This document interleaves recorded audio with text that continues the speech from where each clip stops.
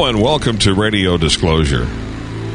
If you're an X-Files buff, or if you like UFOs, or even slightly interested in UFOs, today is your show. Emmy Award-winning science reporter Linda Moulton Howe is up first with her report on a new drone-looking spacecraft that's been seen in Holland. And also Scott and Suzanne Ramsey, detailed investigators on the Aztec UFO crash. If you've wondered about the Aztec crash, this is your chance to get up to speed. So, don't go away. Stay tuned. We got lots coming up right here on Radio Disclosure. The 75 and 80 meter band has always presented somewhat of a problem for many radio amateurs. The problem? Antenna space. There just isn't anywhere to put up an antenna many places that people are living today. If you're retired, you're in a high-rise. Guess what? We got the answer to your problem. You can take the new Transworld Antennas 8080 and put it on your balcony. This thing is stealth. Nobody will have any idea what it is. If you live in an area where the antenna restrictions are real stringent, you could put one of these in your backyard. They wouldn't have any idea that it's an antenna. This thing performs flawlessly. It does fantastic on 75 and 80 meters. It folds up, goes in a bag. It's stealth. It's all the things that you recall us talking about the TW2010. Go to transworldantennas.com. That's transworldantennas.com. And take a look at the 2010, the 4040, the 6060, and now the 8080. If you've always wanted to operate 80 meters, you haven't had the space to do it, this is the opportunity. If you travel, you have an RV, you'd like to take 80 on the road, and you want better performance than a mobile antenna, this is the antenna for you. Go to transworldantennas.com. That's transworldantennas.com. Attention Radio Disclosure listeners. We really need to hear from you. Write us. Go to the website, radiodisclosure.com. That's radiodisclosure.com. And even though the site's not finished, we have a place up there where you can send us an email. We really need to hear from you. No spam. If you write us, you will not be turned over to the spam squad. We will not be sending you spam or disclosing your email address to anyone. Also, we want to put your name down for some future giveaways. We've got some stuff coming up. We'll be having some drawings, so anyone that writes is going to be eligible for the drawings. We'll have some nice things be giving away very shortly on Radio Disclosure. Once again, we'd love to hear from you. Make suggestions of things you'd like to hear, and make suggestions about things you don't like. We appreciate all of those comments. RadioDisclosure.com is the website. Go up there and hit the email tab. Send us an email. RadioDisclosure.com. And I thank you so very much in advance. And now, ladies and gentlemen, Emmy Award-winning journalist Linda Moulton Howe. It was 2 years ago, on May 4th, 2007, that Coast to Coast AM webmaster Lex received an email from a Central California resident who called himself Chad. The email was about his photographing an odd dragonfly-shaped aerial object near his California home. A week later, Chad emailed some of his photographs dated May 6, 2007. In addition to the dragonfly-shaped body that had appendages sticking out from a large ring, there was another odd feature. Rising from the ring straight up into the air were slightly curved, thin wires that formed a tall circular crown above the dragonfly body. Chad was worried about his family's safety and health after he saw the bizarre aerial object at least 8 times, he said, from his house and on hikes near his home, and heard a low electrostatic hum coming from it. Neighbors, he said, had also seen the unidentified aerial object. Other 2007 photographs of dragonfly-shaped aerial objects began to emerge between May and June from Lake Tahoe, Capitola, and Big Basin, California, all with appendages sticking out from a ring and the tall, thin wires extending high above. By June 17, 2007, I received a dozen paper photographs dated June 5th, 2007, in mail at my post office. The new Dragonfly drone looked more menacing and more complicated than the others. I had taken to calling the objects drones because eyewitnesses had the impression that the hovering craft were not manned. The dozen paper photographs at my post office were from a man who called himself Ty B. Ty explained he photographed the large Dragonfly craft while bicycling with a group in the Big Basin Redwood Park near Saratoga, California. He said they all saw the Dragonfly-shaped craft fade in and fade out 3 times above them. It was on the third fade-in that Ty was able to take 12 photos, which he mailed to me. After the June 2007 Big Basin craft photographs, other cases emerged in which eyewitnesses at least sketched odd aerial dragonfly-shaped aircraft. I produced a map at my news website, earthfiles.com, that shows the 15 regions now known in the United States in which 20 eyewitnesses have reported seeing a wingless aerial craft with antenna appendages hovering and moving like a dragonfly. The time span for these eyewitness sightings is 21 years, from 1987 to 2008. But no other 2007 photographs of the mysterious drones emerged until now.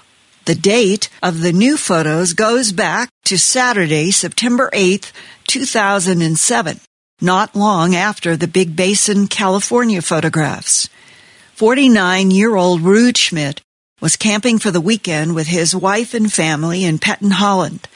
For 18 years, Ruud has worked as a therapist for the mentally handicapped in Lake Holland, and he likes to relax near water with a fishing rod. On September 8th, 2007, around 1:30 p.m., he and his wife had walked to a small lake behind the camp to fish when he suddenly saw an object in the sky about a mile away, maybe 1,000 feet up. There was no sound that he and his wife could hear, and neither could figure out what they were seeing. Ruud took a dozen digital images with his Nikon D50 camera and its 100 to 300 millimeter Sigma lens with autofocus. This was a camera he had purchased new in 2005. Ruud told me that he took all the photographs in about 6 minutes. We went to a camping in Petten, Holland. How many of you went? My wife, my 2 daughters, and my parents, and my sister, and my brother-in-law. All camping, just for a couple of days. And so you're in Petten? In Petten, yes. Okay. Me and my wife went fishing. That's behind the camping. There's a small water. We were fishing, and suddenly I saw something in the sky, and we didn't know what it was. So my wife said, why don't you take pictures of it? And I couldn't see what it was because it was just a black spot. And I have a camera, and I didn't have spectacles. So I used my camera to see what it was. But that was very difficult because I didn't recognize it. So I took some pictures. I believe I took 12 pictures. And on the computer at home, we looked at it, and I didn't know what it was.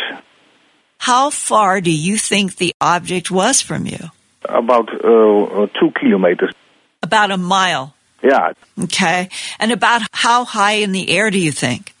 Just a guess. I think it was about 250 or 300 meters. Okay. About 1,000 feet? Yes. Could you hear any sound? No. We didn't hear any sound. Not any normal aerodynamic? No. It looked like a spider. I'm very curious about it. You saw it as a dark object in the sky. Did you keep watching it until what happened? Now, we were fishing. And when I took some pictures, we just keep on fishing. And once in a while, we looked up if it's still there. We didn't see it coming, and we didn't see it leaving. It was gone. Well, after you had taken the 12 images on your Nikon camera, did you continue to watch it further with your eyes? Yes, but we also went keeping on fishing. So, did it just disappear while you were watching it, or? No, we didn't see it disappear. We were fishing, and we looked to the water, and we looked up, and then it was gone. When you had your 12 images on your computer, did you ever ask any friends to come in and take a look at the photos to see if anybody could recognize it? I have asked my brother-in-law, and I asked my father, and we are very skeptic people. I don't know what it is. Could be anything. We didn't have any answers, and so I left it. I thought, what to do with it? No, I did nothing. I let him on the computer. How many of you saw this all at the same time? Only me and my wife. The rest of the family was cooking. And so you left those 12 images of the unknown in the sky until when on your computer? Last year. Last year I spoke a friend, and he said maybe you have to post it on a website to ask for what it is. And I did, and I posted on I think it was the wrong website. I posted on Dutch Nibiru website, just right in a forum. So last Monday I thought what to do with the pictures, and I was cleaning up my PC. And last year I also was a little bit interested in the UFO casebook. Just for every day I look if there's something new. And I posted to the UFO casebook, and he said, I have to place it in a forum, and maybe somebody know what it is. And he did. And then you mailed me, and everybody mailed me, and well, if I knew what it would be, well, I don't know it again. Well, if I understand, you had never heard of what we call the dragonfly drone phenomenon ever before. No, not really.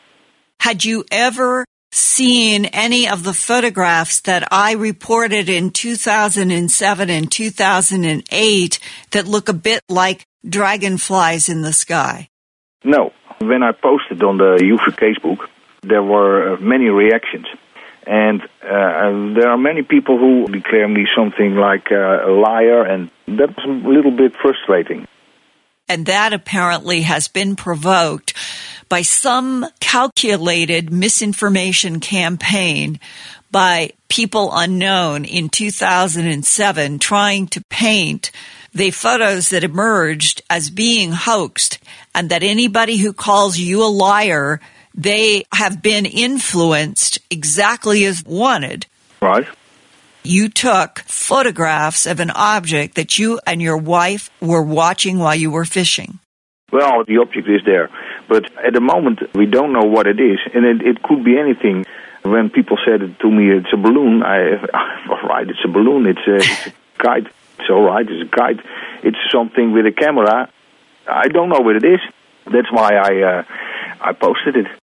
If anyone has seen and or photographed a similar spider-shaped aerial object or one of the dragonfly-shaped aerial craft or drones, please email me at earthfiles@earthfiles.com.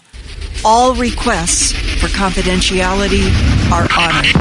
Be sure and drop an email to Linda Moulton Howe and let her know you heard her on Radio Disclosure. You can do that by going to her website, earthfiles.com. That's earthfiles.com. Or you can simply write Linda at earthfiles@earthfiles.com. That's earthfiles@earthfiles.com. She'd love to hear from you. So be sure and drop her a line or an email and let her know you heard her on Radio Disclosure on this station. Her email address is earthfiles@earthfiles.com, and her website is earthfiles.com. The 75 and 80 meter band has always presented somewhat of a problem for many radio amateurs. The problem? Antenna space. There just isn't anywhere to put up an antenna many places that people are living today. If you're retired, you're in a high-rise. Guess what? We got the answer to your problem. You can take the new Transworld antennas 8080 and put it on your balcony. This thing is stealth. nobody will have any idea what it is. If you live in an area where the antenna restrictions are real stringent, you could put one of these in your backyard. They wouldn't have any idea that it's an antenna. This thing performs flawlessly. It does fantastic on 75 and 80 meters. It folds up, goes in a bag. It's stealth. It's all the things that you recall us talking about the TW2010. Go to transworldantennas.com. That's transworldantennas.com. And take a look at the 2010, the 4040, the 6060, and now the 8080. If you've always wanted to operate 80 meters, you haven't had the space to do it, this is the opportunity. If you travel, you have an RV, you'd like to take 80 on the road, and you want better performance than a mobile antenna, this is the antenna for you. Go to transworldantennas.com. That's transworldantennas.com. Have you been looking for a place to put a website? Have you thought about putting your own website up, or possibly you've got your own right now and you're not real happy? The name to think about and remember is tux-support.com. Tux like tuxedo, the little penguin, the mascot for Linux, the Linux operating system. Tux-support.com. Just remember that name. If you're looking for a website for your amateur radio club, your church, your organization, your business, or even a personal site, you need a place to put that site, and you want a simple way to put it together and maintain it.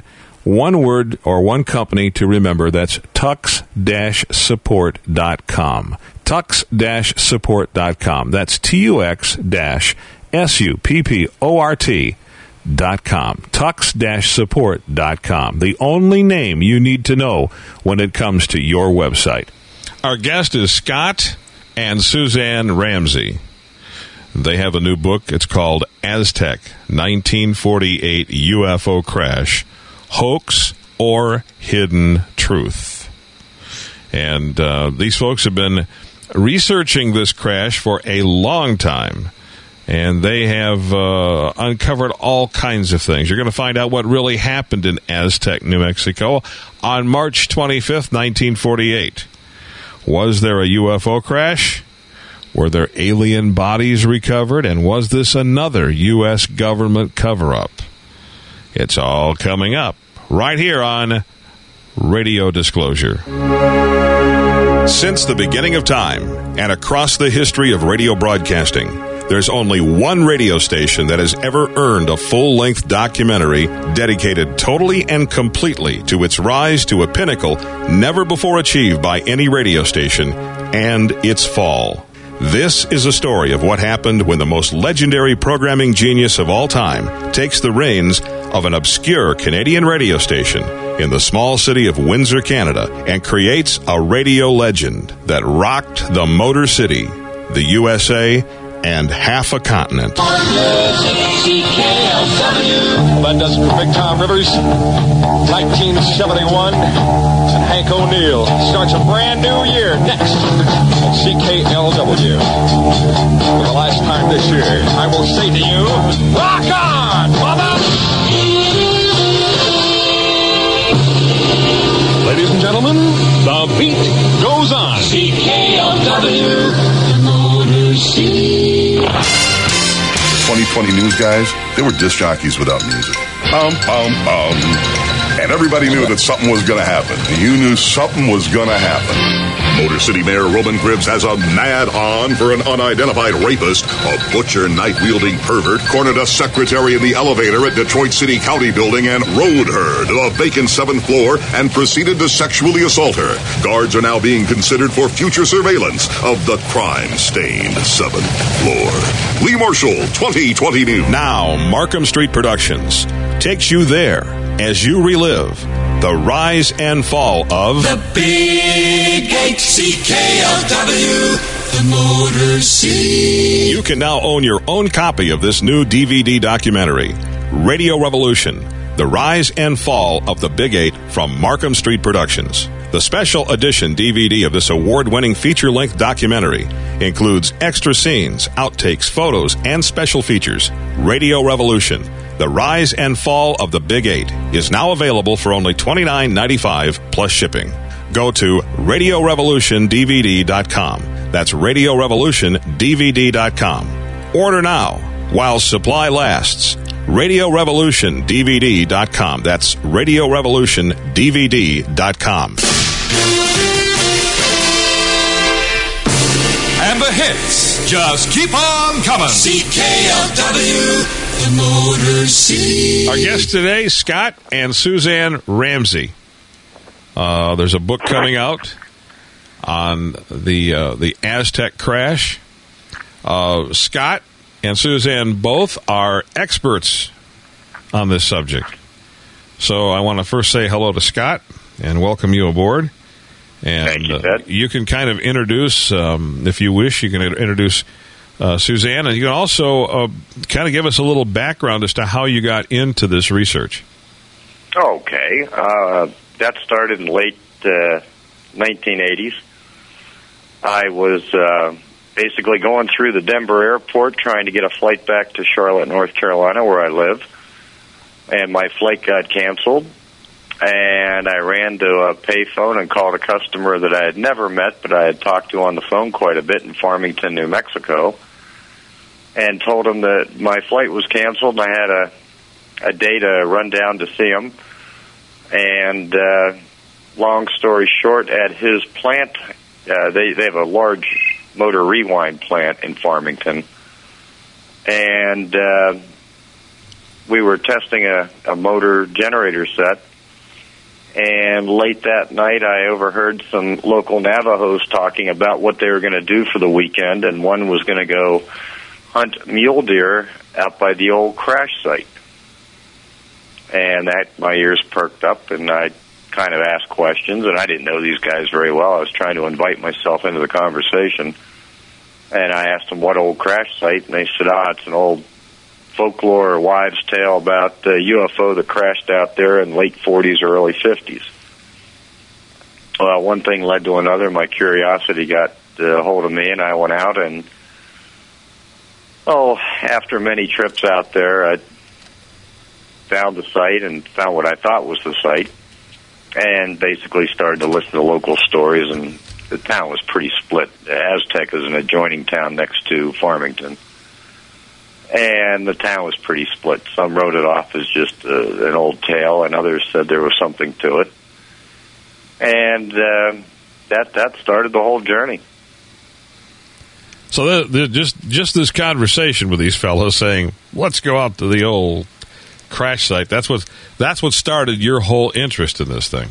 Yeah, exactly. Yeah, I knew nothing about the fact that Frank Scully had written a book on it, and ironically, at that time, Bill Steinman and Wendell Stevens did a self-published book that was probably out for probably a year, I would guess, at that point. Well, what are some of the unusual things that, once you started digging into it, begin to, I guess I want to say, begin to possess you to dig farther? Well, I had made the crazy remark back then that since the gentleman that I came down to see had been, we had been talking on the phone for years, and it was good to meet him eyeball to eyeball, and there was plenty of business there for me to get. I figured I'll be coming out here more and more often. This is a rather large account if I land it. And with my trips out here, I should have this thing figured out in about 6 months. I was only off by 22 years. Not that we haven't figured out now, but it really just started out that way, very innocently. And what really led me to it is everything I had heard and could dig up that really kind of poo-pooed the whole Aztec crash. The more I researched it, I found out that the poo-pooers weren't so correct. And tell me about that a little bit. Tell me about the people who said that it's just folklore or it never happened, and then what is it that was compelling enough to say, "Whoa, wait a minute here. This is not what this is." Well, basically, just going through the list of things. Some people had made the claims that the Hart Canyon Road didn't even exist in 1948. And thanks to some people over at the Farmington Daily Times, we found an article that said that the last stagecoach robbery in New Mexico happened on Hart Canyon Road. Then digging up oil well maps and just topographic maps of that time frame, the road clearly was there. It was probably not the only way up to Durango, but certainly the most traveled route, whether it be by stagecoach car, depending on what time frame you're looking at. So it was a main thoroughfare. I guess the other one was you'll never find anybody that has any first-hand knowledge about it. And that certainly took some time, but we did find people that had first-hand knowledge of it. And witnesses that were there that day as young men, 19, 20-year-old kids. And go ahead, I'm sorry. Look, I was going to say, why do you suppose that, at that point that folks were wanting to say things, well, like the road didn't exist and it's just, what causes folks to turn in this direction rather than maybe keeping a relatively objective, approach to the thing? Well, then there were people that did have an open mind to it, but nobody with any facts. All I got was opinion in the early stages. And I don't know. I love the town of Aztec, New Mexico. I've spent a lot of time there. Some years I was spending as much time out there as I was where I lived. It's a very laid-back town, wonderful people, beautiful area. But I think, quite frankly, people that live in those areas don't want to be bothered, and I'm not painting a broad brush on everybody, but I don't think it was really of interest to most people. Most people could really care less. Well, how is this different? It sparked some interest now. Now it's a rather, I would say, popular subject out there. What made this crash different than the Roswell crash? Well, from all the research Suzanne and I have been able to do, this craft, and I don't even know if crash is the appropriate word, it almost came down in a controlled pancake-like landing. It was, compared to other stories of UFO recoveries, this one was virtually intact. And what happened to it? Well, that's the $20 question at this point. What did happen? What brought it down? I think it was brought down through military means, whether it was shot down or whatever. There was, as you read the book and see the research Suzanne and I did, and other people over the years have made the claim that there was a hole in one of the portholes. That story has been consistent over the years. Now, was that a projectile that was shot at it? Nobody will know. I don't know if we'll know in our lifetime. But the consistent story year after year after year is the craft was virtually intact. We're going to take a break on Radio Disclosure, and we'll be back with Scott and Suzanne Ramsey and their new book, Aztec, 1948 UFO Crash, Hoax or Hidden Truth. We'll be back right after this. The 75 and 80-meter band has always presented somewhat of a problem for many radio amateurs. The problem? Antenna space. There just isn't anywhere to put up an antenna many places that people are living today. If you're retired, you're in a high-rise, guess what? We got the answer to your problem. You can take the new Transworld Antennas 8080 and put it on your balcony. This thing is stealth. Nobody will have any idea what it is. If you live in an area where the antenna restrictions are real stringent, you could put one of these in your backyard. They wouldn't have any idea that it's an antenna. This thing performs flawlessly. It does fantastic on 75 and 80 meters. It folds up, goes in a bag. It's stealth. It's all the things that you recall us talking about the TW2010. Go to transworldantennas.com. That's transworldantennas.com. And take a look at the 2010, the 4040, the 6060, and now the 8080. If you've always wanted to operate 80 meters, you haven't had the space to do it, this is the opportunity. If you travel, you have an RV, you'd like to take 80 on the road, and you want better performance than a mobile antenna, this is the antenna for you. Go to transworldantennas.com. That's transworldantennas.com. If you like to travel If you're a camper, if you'd like to take your ham radio hobby with you when you go, you need the Trans World Antennas TW2010L Backpacker Antenna. It's the same exact antenna as the TW2010 Adventurer, with the exception it's been streamlined for the person who likes to camp and travel light. It's the same rugged antenna structure as the TW2010, with the black powder coating and stealth design. We all know the TW2010 is a great permanent or portable antenna, but the TW2010L Backpacker takes portable and emergency operation to an entirely new level. It's especially suited for the amateur operator who loves backpacking, cycling, camping. It makes easy access and quick setup possible for the most extenuating emergencies. TW2010L Backpacker Antenna is available now for a limited time for only $399.95. That's right, $399.95. Pricing includes backpacker, quadrastand, carrying bag, and free shipping in the continental United States through FedEx Ground. That's transworldantennas.com. And now for a limited time, only $399.95. That's transworldantennas.com. Attention radio disclosure listeners. We really need to hear from you. Write us. Go to the website, radiodisclosure.com. That's radiodisclosure.com. And even though the site's not finished, we have a place up there where you can send us an email. We really need to hear from you. No spam. If you write us, you will not be turned over to the spam squad. We will not be sending you spam or disclosing your email address to anyone. Also, we want to put your name down for some future giveaways. We've got some stuff coming up. We'll be having some drawings, so anyone that writes is going to be eligible for the drawings. We'll have some nice things be giving away very shortly on Radio Disclosure. Once again, we'd love to hear from you. Make suggestions of things you'd like to hear, and make suggestions about things you don't like. We appreciate all of those comments.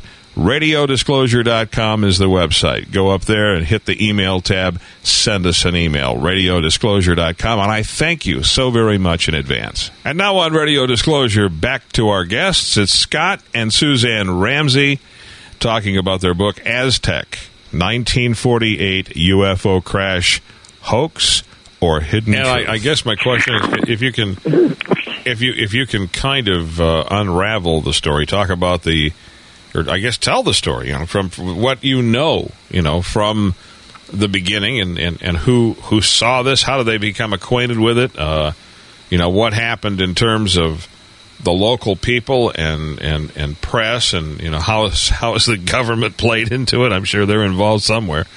Oh yeah, they're knee deep into it. Yeah. Well, basically, the story as we've pieced together so far, the two characters, unfortunately, both are deceased now. That I focus a lot of attention on is Doug Noland and Bill Ferguson. Both worked for El Paso Oil Company back then. Doug was driving a company truck en route to Bill Ferguson's house. Bill Ferguson was his supervisor at the time, and they were going out to check some oil wells. That whole area out there, the Largo Basin, the whole area is heavy in natural gas and some crude oil. So it's a big gas area. Anyway, Doug was pulling up to Bill Ferguson, his boss's house, and they were going down toward the Bloomfield area. And Bill Ferguson said, I just got a phone call that there is a bad brush fire out on Hart Canyon Road near one of our company drip tank collections. And we really need to get out there quick. The last thing you want is a brush fire near drip tanks. And they got out there a little bit after 5 o'clock in the morning. Some other oil field workers had gotten there just ahead of them.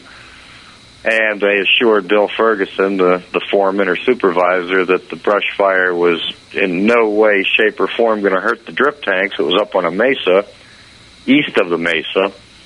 But up on the mesa, when they were checking on the brush fire, they found something that he really needed to look at. And they described it as a large lenticular-shaped object. And let me ask you this: what is lenticular? You're over my head now. Well, disc shaped, a round object. Okay, right. Mm-hmm. Okay. But not a wide cross section. All the descriptions we have, it was approximately 100 feet in diameter. The best everybody can guess from back then, about 27 to 30 feet tall. So you're really at a thinner cross section if you put that on paper and look at it. Basically, other people showed up at the scene. Some ranchers that were running cattle out at the time. A local police officer, another police officer from another town that claimed he had tracked it early that morning because it looked wobbling and looked as though it was in trouble. And from there, the story just becomes amazing. I mean, the military showed up late morning, early afternoon. The first police officer arriving, who was local to that area, claimed as he got there that the military was already informed of this and that they would be there as soon as they could get there, and warned the young men to stay off of it, quit climbing on it, and all the warnings you'd have to give 19 and 20-year-old kids. And from there, from what we can piece together, it was about a 2-week recovery operation where some form of the military, Air Force, Fifth Army Group, whatever combination thereof, removed the craft, and parts were probably, from the best research we can do, taken to Los Alamos, which is about 127 miles from the crash site. Well, I guess my question is of course, you say there was 19, 18-year-old fellas crawling all around on the thing or whatever they were. What was going through the minds of the people that saw it? Did they think it was just some sort of a government-type craft or something like that, or are they thinking immediately extraterrestrial? No, Doug Noland, when we interviewed him back in 2003, was convinced it was ours at first. He thought it was one of ours. Yeah, they had seen the newsreels of the flying wings and whatnot. And I guess as you were walking up to it, it would look something like that, a very, thin cross-section aircraft. Doug described it, no bolts, no seams, no rivet marks, screws, anything, just as though it had been molded out of an brushed aluminum pewter-type finish. And all of them, basically, their stories were consistent. You couldn't see the portholes until you're up on the object looking. It was more like a mirrored sunglass type of material. How much different did this object appear than the classic scout ship that you see that George Adamski allegedly photographed? Oh, it's been so many years since I saw that picture, I really couldn't compare. But that, to me, looked like a conventional UFO-type thing out of Hollywood that was an aerodynamic brick, if my memory's right. Well, I mean, there's some people that said it was a bird feeder, or a chicken brooder or something. I don't know. But I mean, this was very aerodynamic and, like I say, a very thin cross-section. We have artist drawings of it.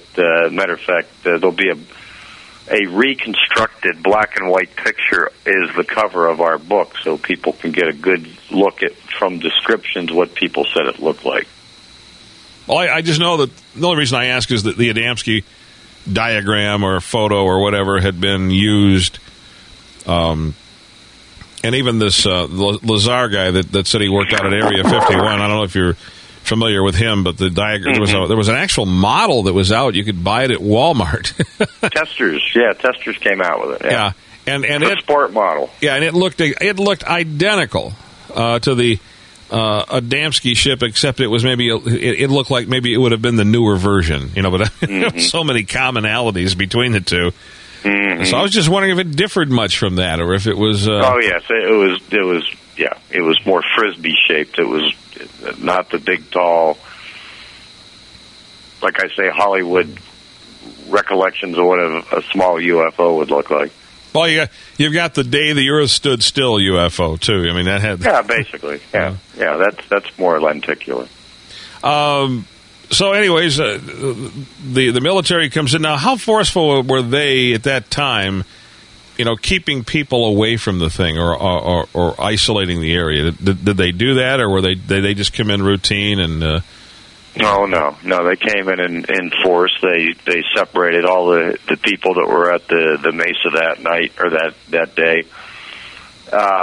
Individually interviewed them, reminded them of their patriotic duty, that this was a classified situation, that they would not talk about it. And ironically, it must have worked, because Doug Nolan, when we interviewed him, said that very rarely would he and Bill Ferguson ever talk about it unless they were alone in the truck and it would come up, and Bill, being senior to Doug, would look at him and say, we're not supposed to talk about this. And Doug said, for crying out loud, Bill, we're in a truck, it's just you and I. And he'd say, I know, but I don't want to talk about it. So it had some powerful effect on these guys.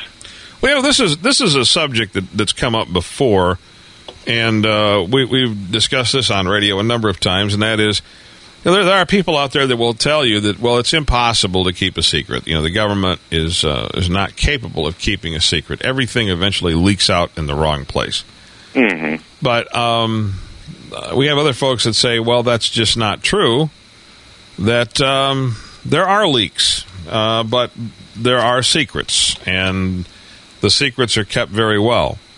Mm-hmm. So seeing the way these guys reacted to it, they wouldn't even the one fellow didn't even want to discuss it in the privacy of the truck. Now, you kind of wonder, was that because the reality of the situation after seeing what he saw hit so close to home challenged all of his maybe belief system that he didn't want to talk about it, or do you think it was an actual fear of the government threat stopping him from wanting to discuss it?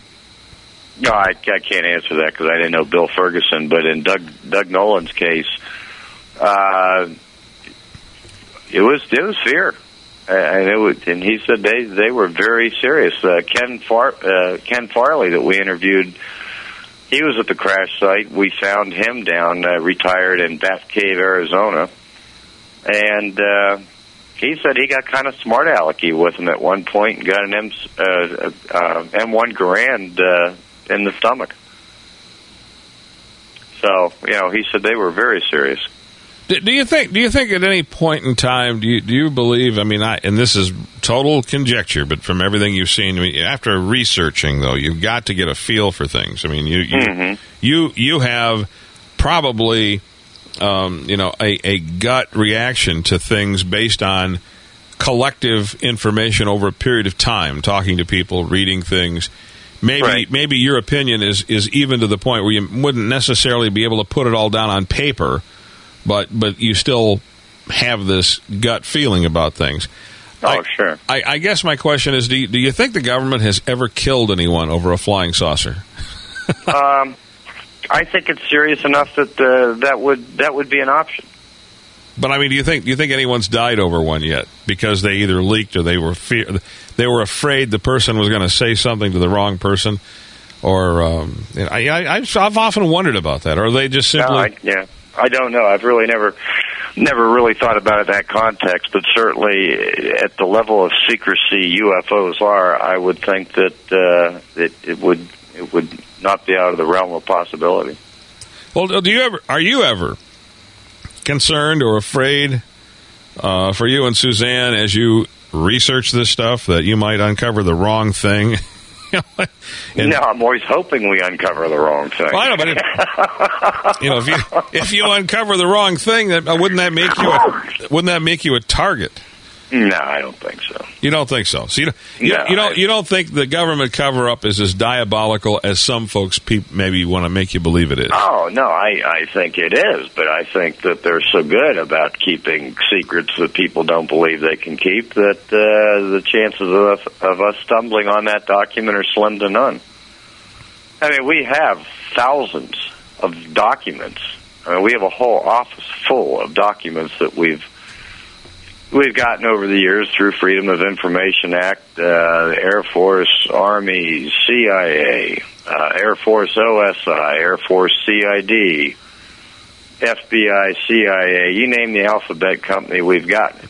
There is every one I just mentioned has information on Aztec. Including the FDIC. FBI? I said no. I said including the FDIC. I was just I'm sure. making a joke. No, you broke up for a second, so I missed that part. But, yeah, so that also intrigued us to keep going. If it was a hoax like the Air Force wrote it off to be publicly to people like me that tried to research it, why did they keep ongoing files on it for years? And I'll give you an example. I'll give you a really good example. September 1950, I actually wanted to have the document in front of me tonight, and when we had our miscue, I didn't put them on the table here.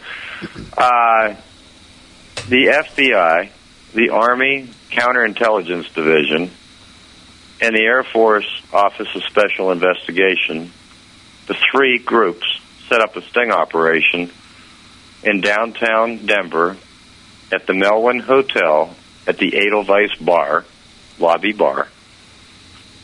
They say lobby bar in the report. The research Frank Warren and I and another gentleman did, it looks like the Edelweiss Bar was actually next door, but that's beside the point. They set up a sting operation to get a gentleman that was selling photos of the Aztec crash to a reporter from the Baltimore Sun. We're going to take a break on Radio Disclosure, and we'll be back with Scott and Suzanne Ramsey and their new book, Aztec 1948 UFO Crash, Hoax or Hidden Truth. We'll be back right after this. The 75 and 80 meter band has always presented somewhat of a problem for many radio amateurs. The problem? Antenna space. There just isn't anywhere to put up an antenna many places that people are living today. If you're retired, you're in a high-rise, guess what? We got the answer to your problem.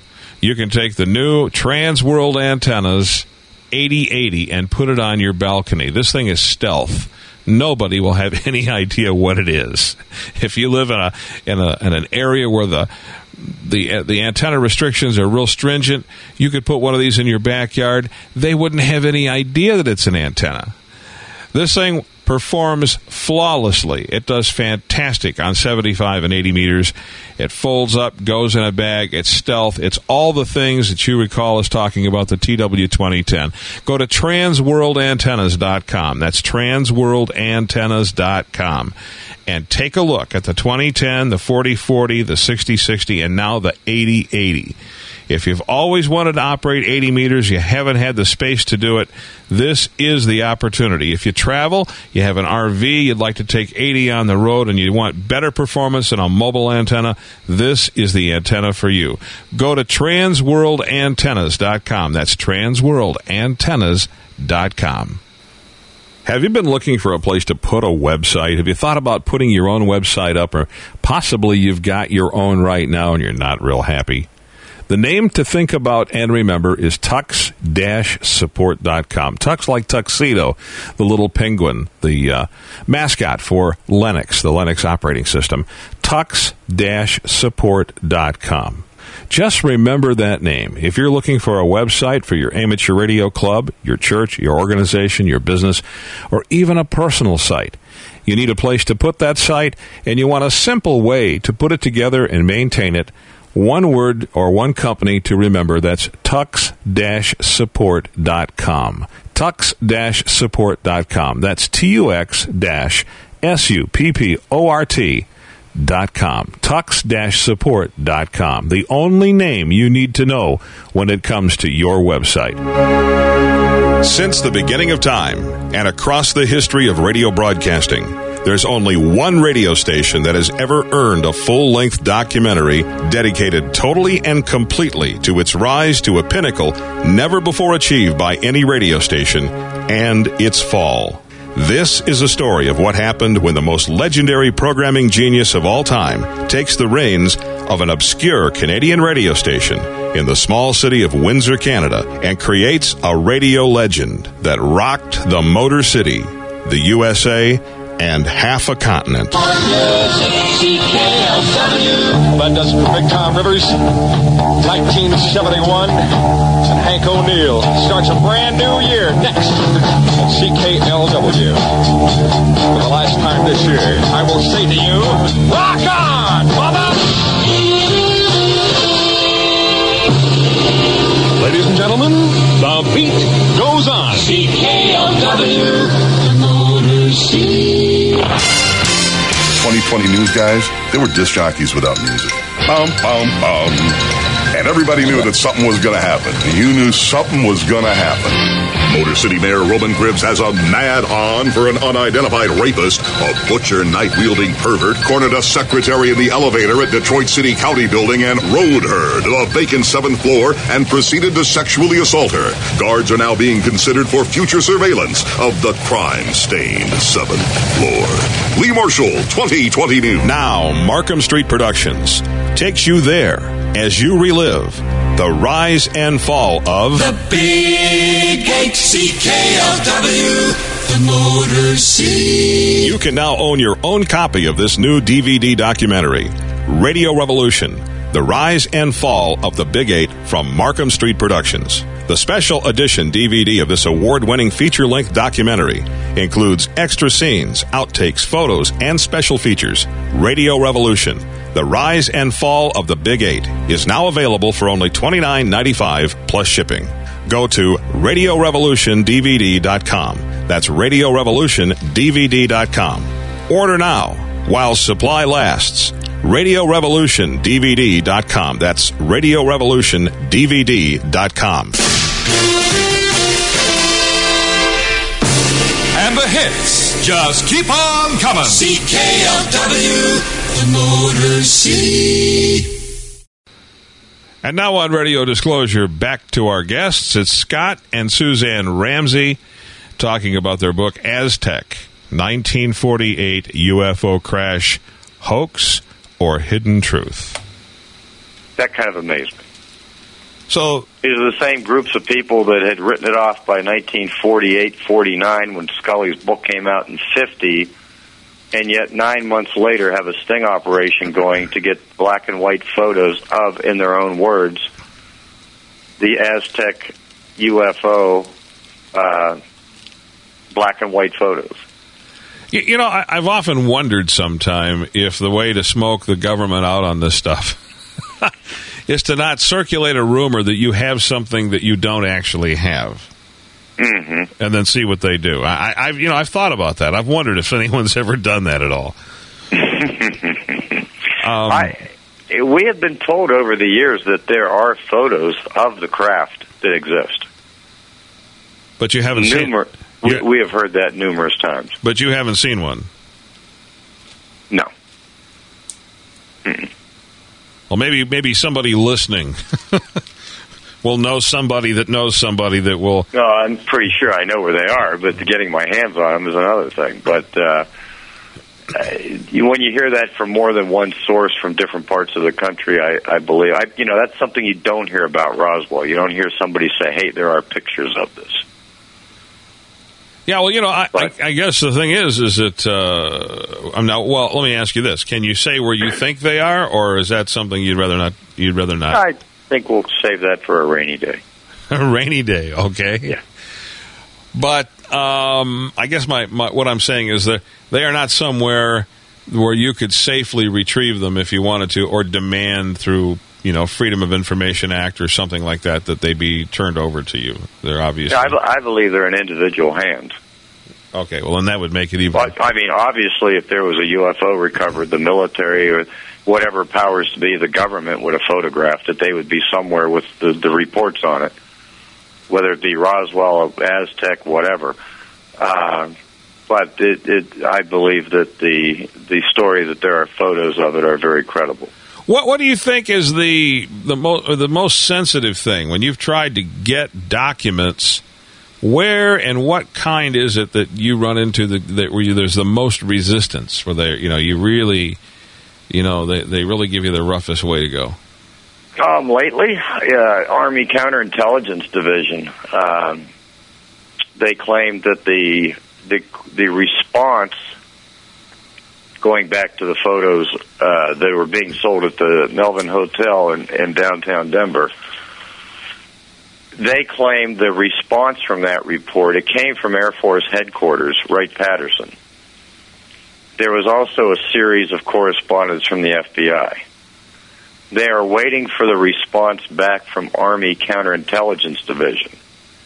I went to the Army Counterintelligence Division as recently as last month, showed them all the documents we had, and said, okay, where is your response back to the FBI and the Air Force? And they said those records have been destroyed. We don't have them. Gave it to me in writing. Sent me a Dear John letter. Now, were the records destroyed because of some...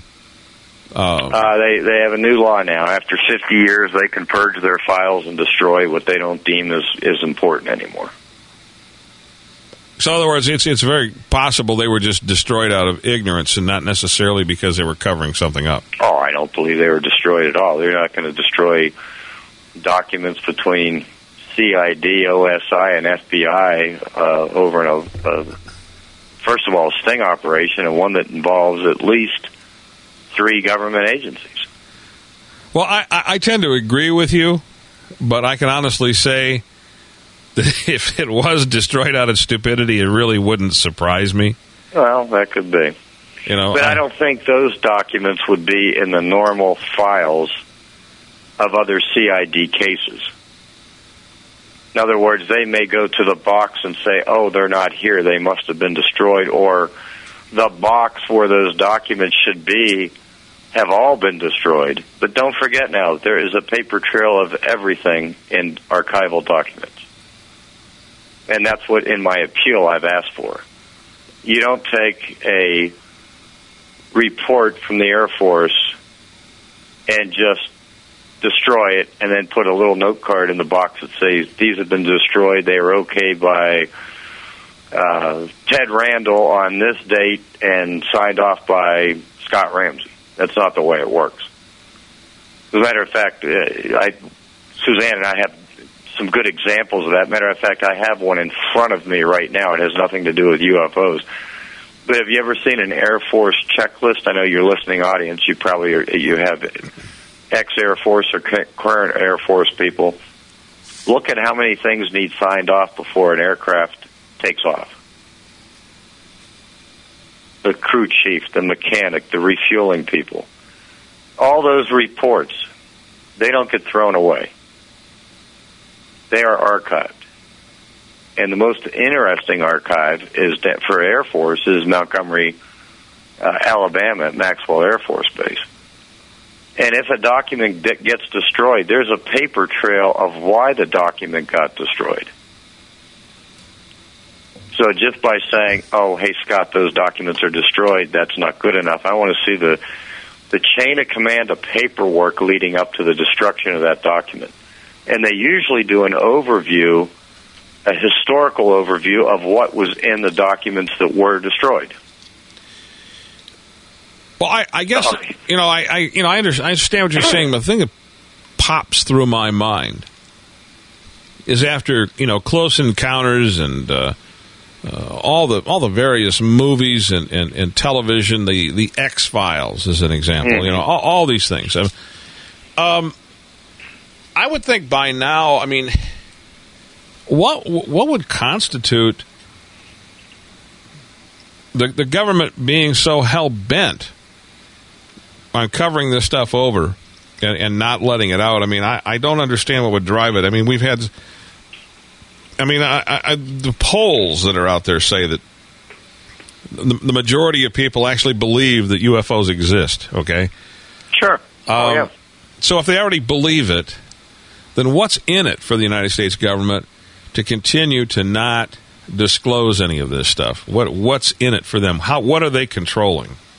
Well, first they'd have to admit for 62 years they've been telling one of the biggest lies in the history of this country, that they didn't have anything on them and they had no interest in them, and then come back and say, oh, by the way, we've kept that from the American public. I don't know in any time, I'm 51 years of age, I don't know any time going back in my memory, I grew up with the Kennedy assassination, the Watergate scandal, Jimmy Carter as president, Ronald Reagan, the Gulf War. There's never been a perfect time that our government, everything is so stable that we say, okay, folks, we've been lying to you for 60-some years. No, I mean, we have enough instability right now for the entire government and military powers to come out and say, "Oh, gee, boy, we've been pulling one over on you people for a long time." Plus, Ted, look at the technology that could have come out of a retrieval of these craft. You've got a disc object 30, 50, 60, 100 feet in diameter, incredible speeds that are tracked on radar, take off and disappear with a blink of an eye. Hey, you've got your perfect stealth bomber if you can ever figure it out, or a fighter plane or whatever. Well, I guess, I follow that, and I guess I'm one.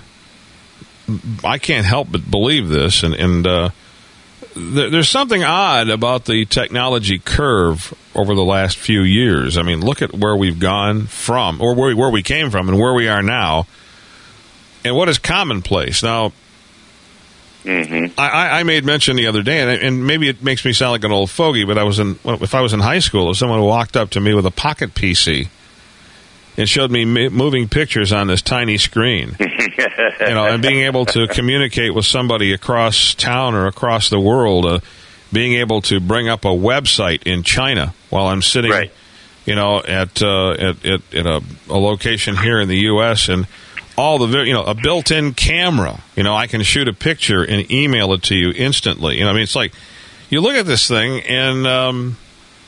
It's like if someone would have showed that to me while I was in high school, I would have said, alien technology. Undoubtedly alien technology. We ain't got nothing like this, Right. Where did it all come from? I mean, this tiny little thing. I mean, we had the Dick Tracy cartoon, and he had his little walkie-talkie watch, And that's even obsolete now, isn't it? Yeah, it's terribly obsolete, So, I mean, and I, like my, I turn on my notebook and I have an audio editor there and a video editor. The thing can be anything. It's a word processor. It's a photography studio, for God's sakes. Sure. I mean, you put Photoshop, the latest and greatest Photoshop, and all that stuff. I mean, there isn't anything hardly you cannot do. With a computer. I mean, a whole radio station is being run on a single computer today. I mean. My son is an engineer in the TV, dealing with TV. All the audio and video editing is done on hard drive and whatnot. But I mean, this didn't exist. I mean, so you kind of wonder. It's like, did we really invent all this, or did we catch on to it? Did we reverse engineer it? I mean, I don't know. I don't want to sound like a crazy person, but I look at what we have. And it just kind of, it makes me wonder, are we really that smart? Did we really come up with all this stuff so quickly? Well, yeah, Suzanne and I have been researching a company, a little tiny company down there in Texas by the name of Texas Instruments. Mm-hmm. And in one of the historical things I was reading, and I probably don't have this 100% right, so bear with me, but when the handheld calculator came out in 1974, and I remember I was in high school then, it has more memory and capabilities than the Apollo rocket command modules. And that was only 1969. Well, that's so in 5 years, we've gone from, in 5 years, 69 to 74, we went from that little, what we thought, we landed on the moon in 69, we thought that was huge technology. But the first handheld calculators that we had in high school had more capabilities than the Apollo missions. Yeah, it's a little rough going down. Yeah. A little rough going down. Yeah. But, get back to that. I don't think that we can point a finger at everything and say alien technology. This is a pretty sharp, bright country with a lot of good, hardworking people, and you look at other first-class countries, England, Germany, whatnot, Australia. Technology has been a leading thing with a lot of good engineers all this time. I guess you could point a conspiracy finger and say everything we play with today is alien technology, but I'm not ready to go that far. Well, I guess I just have a rough way. Let's go back to Thomas Edison and Alexander Graham Bell, and that particular period of time, and then you watch the timeline, and all of a sudden there is one point. When you're talking about Texas Instruments, when you're talking about Silicon Valley, or Silicon Valley, whichever way you prefer, it was just all of a sudden, it was like an explosion. It was like literally here, out of nowhere, comes all this stuff, you know. And so I don't know. I mean, I kind of have a question about that. Now, maybe if you worked in that technology, then you'd know. Yeah, you'd have inside knowledge as to how it all did develop. But as an outsider, it looks like voodoo, you know. Well, I'm a big Nikola Tesla fan, have been since I was a kid. Mm-hmm. And there's a lot of things. And also, I make a living in the electrical industry as far as we manufacture magnet wire for electric motors, transformers, generators. And you go back and you look at the Tesla designs, late 1800s, early 1900s, late 1800s, at the time frame when he was working with George Westinghouse. And you look at what we have today, and Tesla had those designs in theory and in practice back in the early 1900s. So, you know, a lot of people didn't take him serious, but he had them on paper. Well, one thing that Tesla had a very unusual grasp of, and that was resonance. What resonance meant, what it was, what it did, what you could do with something. Right. And I understand he had some sort of a little device, I don't know if it was mechanical or electronic or whatever, that he could put on a wall of a building. And in one case, almost brought the building completely down from this little thing. You know, I don't know. That may be folklore, you know, but I somehow I don't think so. Looking at some of Tesla's designs and some of the things, he talked about pulling energy out of the air. You know, being able to just pull energy right out of the air. And there's a lot of weird things that folks can't explain. I mean, being in the amateur radio ranks, I mean, I've seen antennas strung up between two trees, and on a sunshiny day, they would knock you right flat on the floor. Sure. Okay. Yeah. So, what was that all about? Well, let's. I was going to say, why don't you give Suzanne a chance to get in here and kind of share some of her thoughts and ideas about this upcoming book, and maybe she could tell you how I dragged her into the whole thing. Okay. Literally. Okay. All right, I'll turn it over to Suzanne at this point. All right. Here you go, Ted. Suzanne Ramsey. Hello. Hello there, and how are you today? Just great. How about you? I'm getting along fine. This is this is really a compelling story. I mean, this is like something. Actually, to tell you the truth, the way he tells it, it sounds it's got like more substance to it almost than the Roswell thing, you know, because you hear so many folks talk about Roswell and then you scratch your head, you wonder, you know, but this, I mean, he's coming up with some things that are, so why don't you shed some light? You've heard everything he's had to say. Why don't you talk a little bit and add to what he's already, add to some of the features he's already gone down or past? A couple things that kind of stand out in my mind is, and you said that it is a very compelling story. It is, and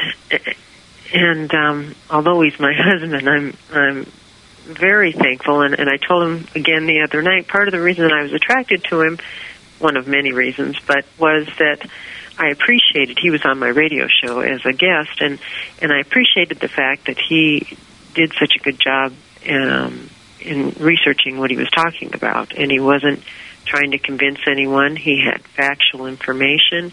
He did the research and presented it well, and I appreciated that very, very much. It wasn't, I'm just really not fond of somebody that's just trying to do something for ego purpose or to convince me of something when they can't prove it to me. And so I appreciated that very much. As I've gotten to know him, I better understand where that comes from.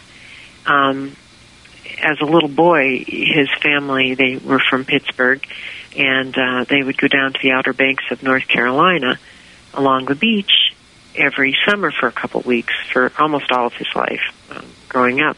Excuse me. And what they would do is rent a little beach house and just stay there. And his dad would take the boys, a friend of his would come down with him and his sister, and they would beachcomb, just walk along the beach. Well, I don't know how familiar you or the listeners are, but the Outer Banks is probably the most heavily populated sunken ships of all eras ever.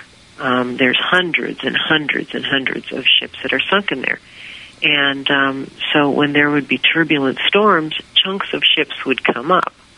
And, I mean, we have a house full, like a museum of things that they've collected and found, and so does his mom. And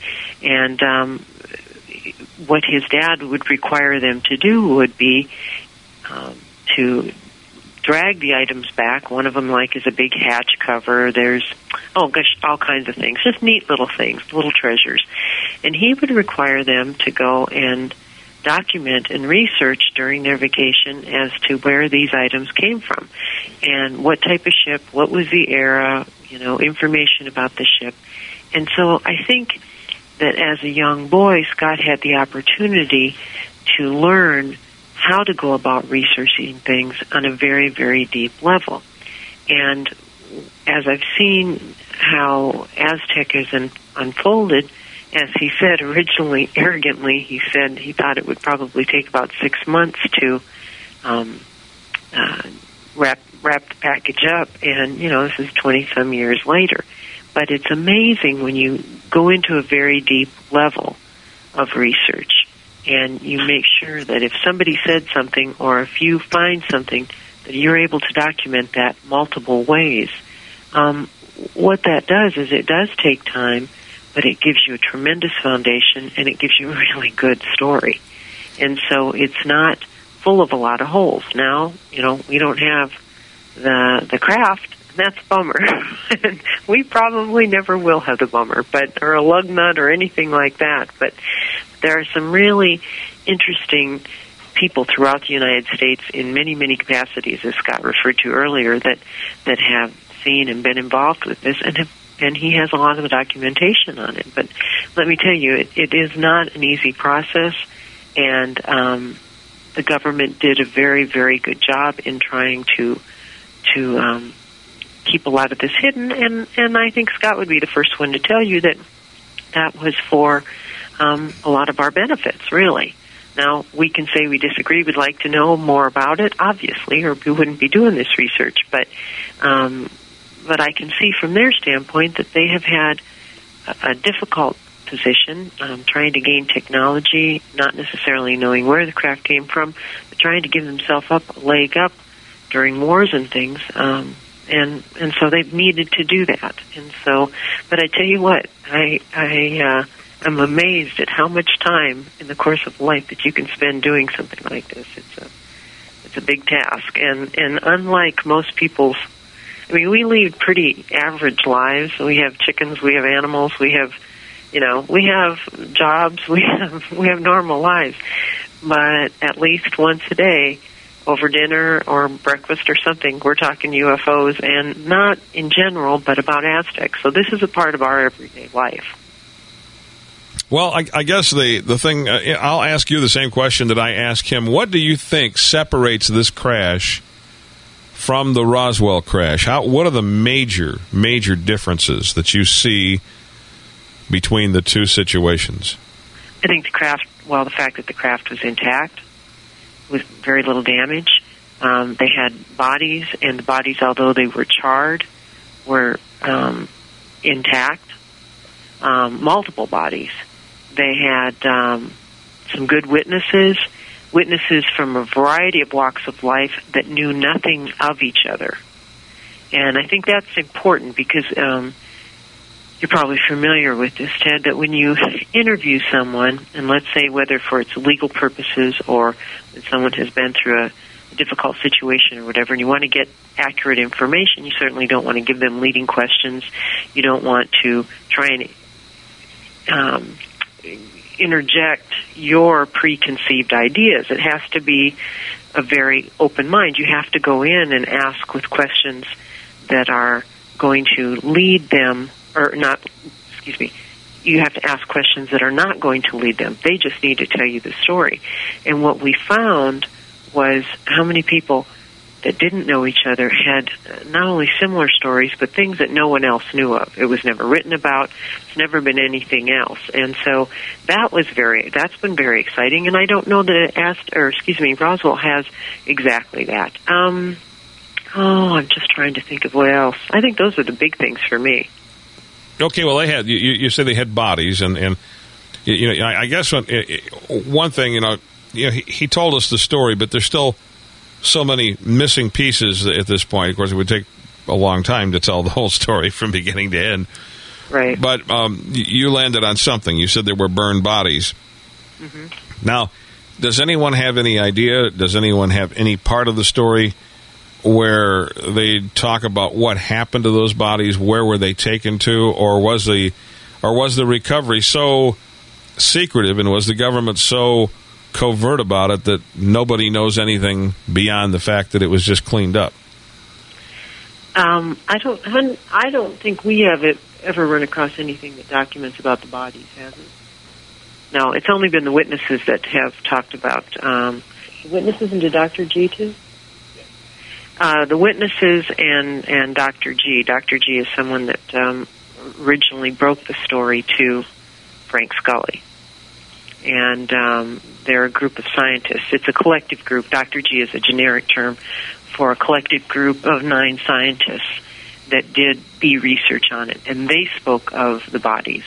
But now, and one thing that you run into when you work with anything in the government is, as you kind of alluded to, is that it is so compartmentalized that, someone could be working on the landing gear of a craft, and someone else could be working on the bodies, or someone else could be working on the windows or the metal that it's made of, and they would never know anything of each other. They're just so focused on what they're doing and compartmentalized that they don't even have an opportunity to sit down and brainstorm. Like if we were going to sit down and do a project together, we'd sit down and say, well, Ted, what part are you going to do, and how is that going to interact with my part? That's not the way it works. And so we have not come across information about that with bodies. Well, I guess the thing is government being government, that they probably would want to separate projects out and then keep total silence and no communication between the various people that were working on things, lest 2 or 3 people get together and put together the puzzle. Yep. And I tell you what, over the years, occasionally, by accident, things like that have happened, and that's some of the things that we write about. But it's people that were in the military that just happened to be there and just at the same time, and then in another part of the world bump into each other, or and it's amazing how that information comes out. And like you said, if they kept the people together, you would run into problems. In fact, a lot of the groups that work on these type of projects, what you'll find is they go in, they do the project, and then they all get shipped off to different ends of the world so that they can't communicate together. Do you see that? I guess the other thing I was going to ask about, and that is, do you think that the government uses any sort of brainwashing techniques to keep people, in other words, to try to, or maybe they have drugs or something to suppress memories? Do you think anything like that goes on at all? Ted, there's lots of things that the person hears about. The only thing, and I think you'll find if you ever sit and listen to Scott and I lecture, or when you read the book, there's all kinds of things that we hear, but if we can't document it, it doesn't exist as far as we're concerned. I'm not saying it doesn't, but I don't have anything to prove that. So, We're going to take a break on Radio Disclosure, and we'll be back with Scott and Suzanne Ramsey and their new book, Aztec 1948 UFO Crash, Hoax or Hidden Truth. We'll be back right after this. The 75 and 80 meter band has always presented somewhat of a problem for many radio amateurs. The problem? Antenna space. There just isn't anywhere to put up an antenna many places that people are living today. If you're retired, you're in a high-rise, guess what? We got the answer to your problem. You can take the new Transworld antennas 8080 and put it on your balcony. This thing is stealth. nobody will have any idea what it is. If you live in an area where the antenna restrictions are real stringent, you could put one of these in your backyard. They wouldn't have any idea that it's an antenna. This thing performs flawlessly. It does fantastic on 75 and 80 meters. It folds up, goes in a bag. It's stealth. It's all the things that you recall us talking about the TW2010. Go to transworldantennas.com. That's transworldantennas.com. And take a look at the 2010, the 4040, the 6060, and now the 8080. If you've always wanted to operate 80 meters, you haven't had the space to do it, this is the opportunity. If you travel, you have an RV, you'd like to take 80 on the road, and you want better performance in a mobile antenna, this is the antenna for you.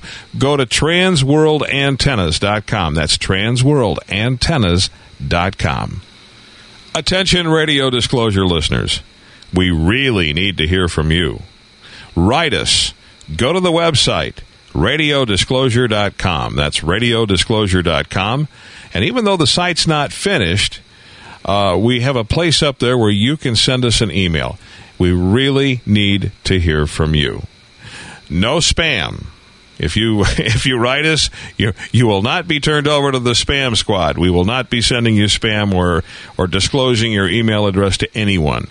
Also, we want to put your name down for some future giveaways. We've got some stuff coming up. We'll be having some drawings, so anyone that writes is going to be eligible for the drawings. We'll have some nice things be giving away very shortly on Radio Disclosure. Once again, we'd love to hear from you. Make suggestions of things you'd like to hear, and make suggestions about things you don't like.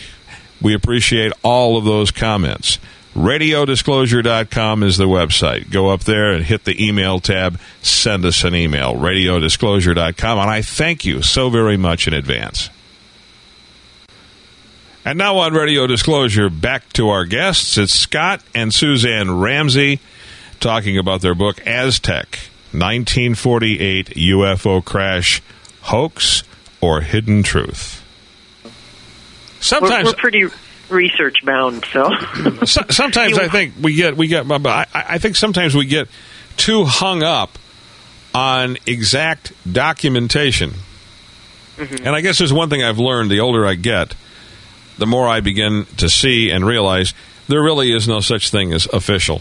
Okay, I mean, the people at the top of the corporation are just as inept as the people at the bottom of the ladder. Okay, I mean, the ineptness runs all the way through. There is no advantage in any particular thing. Right, I agree. and I guess the thing that I'm looking at, it's like when we talk about documentation. Now, this is kind of off the beaten path, but I'll just mention it because I think it enters into the same arena. I was given a Zune. This is the Microsoft version of the iPod player as a Christmas gift. Mm-hmm. It worked 2 weeks and quit. Mm-hmm. And so I took it back to the store they bought it from just closed down. So I called Microsoft, and they said, well, do you have the receipt? I said, no, I don't. I didn't purchase it, but I've got the serial number. Doesn't matter. If you don't have the receipt, mail it back to Microsoft. For $100, they'll fix it. Okay, needless to say, I would never buy another Zune under any circumstances. Okay, right, I would never buy one. But the point is everything hinges on the paperwork. If you don't have that receipt, that Zune player doesn't exist as far as they're concerned. Right. And I understand. And I think a lot of times, I think people are the same way when it comes to these kind of things, and that is, if you don't have the actual first-hand documentation, and of course, then how far do you carry that? Is an eyewitness credible enough? No, you have to have a picture. Well, I mean, all I'm saying is we've pushed that envelope so far that I think we almost require too much documentation in order to justify something that we really and truly know is true, or we at least know that it's legitimate. I agree, but let's look at it one other way. That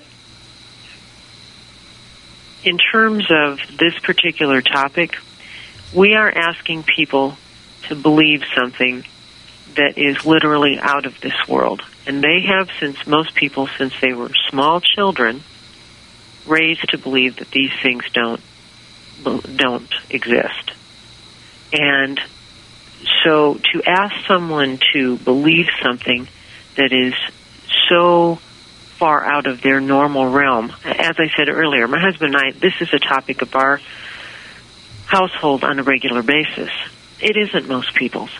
No. And it isn't. Now, you can say, and I don't know how old you are. Do you mind saying how old you are? Let's put it this way. I'm over 40. Is that okay, close? Is that's that all close? I need to know. Okay. All right. And probably a lot of your audience is over 40. But we have seen in recent years where you'll see, UFOs or aliens or things like that depicted, and it's sci-fi and, all these topics. But go back to the 50s and the 40s, and that was not the case. Now, 50s, I take that back because that's when it started to become popular. But even then, it was not an everyday course of talk. And so I think to ask someone to believe something that they would not normally believe or understand, you have to go that extra degree. So I agree with what you're saying. And, there are a lot of things I believe in and I feel real strongly about, and I don't have to have proof that they exist. But if we are asking people to really believe that this is legitimate, then we have to do that. And that's why we, meaning my husband and I, have taken this task on. And, it's been out of our own pocket. We've had no assistance, in terms of monetarily or anything else. It is a big commitment. And believe me, vacation time and things, money we could be spending elsewhere. And it isn't because we'll reap anything from it. It's the fact that there's a passion that we have to prove this. And so, it's like I said, it's hard to ask somebody to believe something if you can't prove it.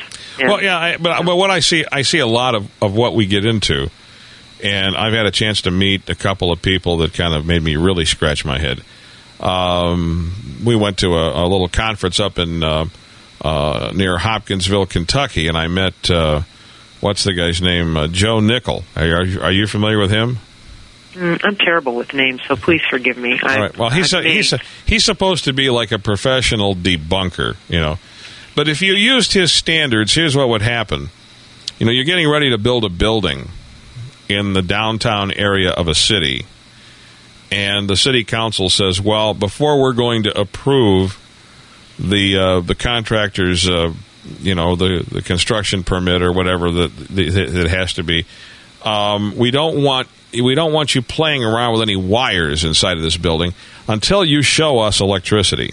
Now, if you can show us electricity, we'll allow those wires to be placed in that building. In other words, to me, I see it getting almost to that point.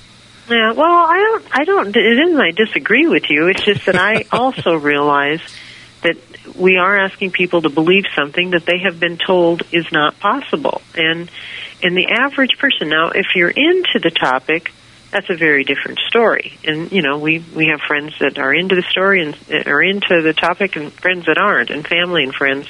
But, if you're asking someone to believe something, you almost have to show it to them. And I think that's where raising the awareness for the general public. Again, not the small group of people that already believe, but for the general public, you almost have to go that extra degree. But according to surveys that have been taken and polls that have been taken, the majority of the people in the United States believe that we're being visited from other planets. Yeah, but I'm going to say something about that poll. You're in the communication area, in terms of this with media and things. I don't know what the criteria for that poll was. I'm not saying it's inaccurate, but I don't know what the criteria for that was. And I don't also know if that means that, do you think that we've been visited? What does that mean? Who's come? How often do they come? Because a lot of people, when you bring up the topic, in fact, when somebody will say to me, well, what type of research do you and your husband do? If I can't sit down and describe to them what it is we're doing, I'll usually say historical research. Now, it's not that I'm ashamed or anything about that. Heck, I'm very, very proud of the work. But if I can't sit down and explain to them, because the first thing when you say UFOs, you can just see people's panic on their face. Or you can be like Stanton Friedman that insists on using the term flying saucer. Yeah, that's a Stan thing, that's for sure. But you know where I'm going with that? Oh, yeah. It's, you know, so I agree. I know I've heard those polls, and I understand what you're saying. But I also think when you observe people, you have to go about it and educate people, not just dump on and expect that they already understand or know to a certain level. You know? Well, as much work as you folks put into this, and obviously you put a lot of work into it, a lot of dedication and a lot of time, and you're just two people. I mean, so you can only accomplish so much.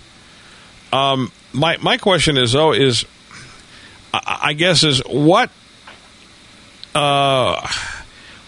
evidence do you think it would take?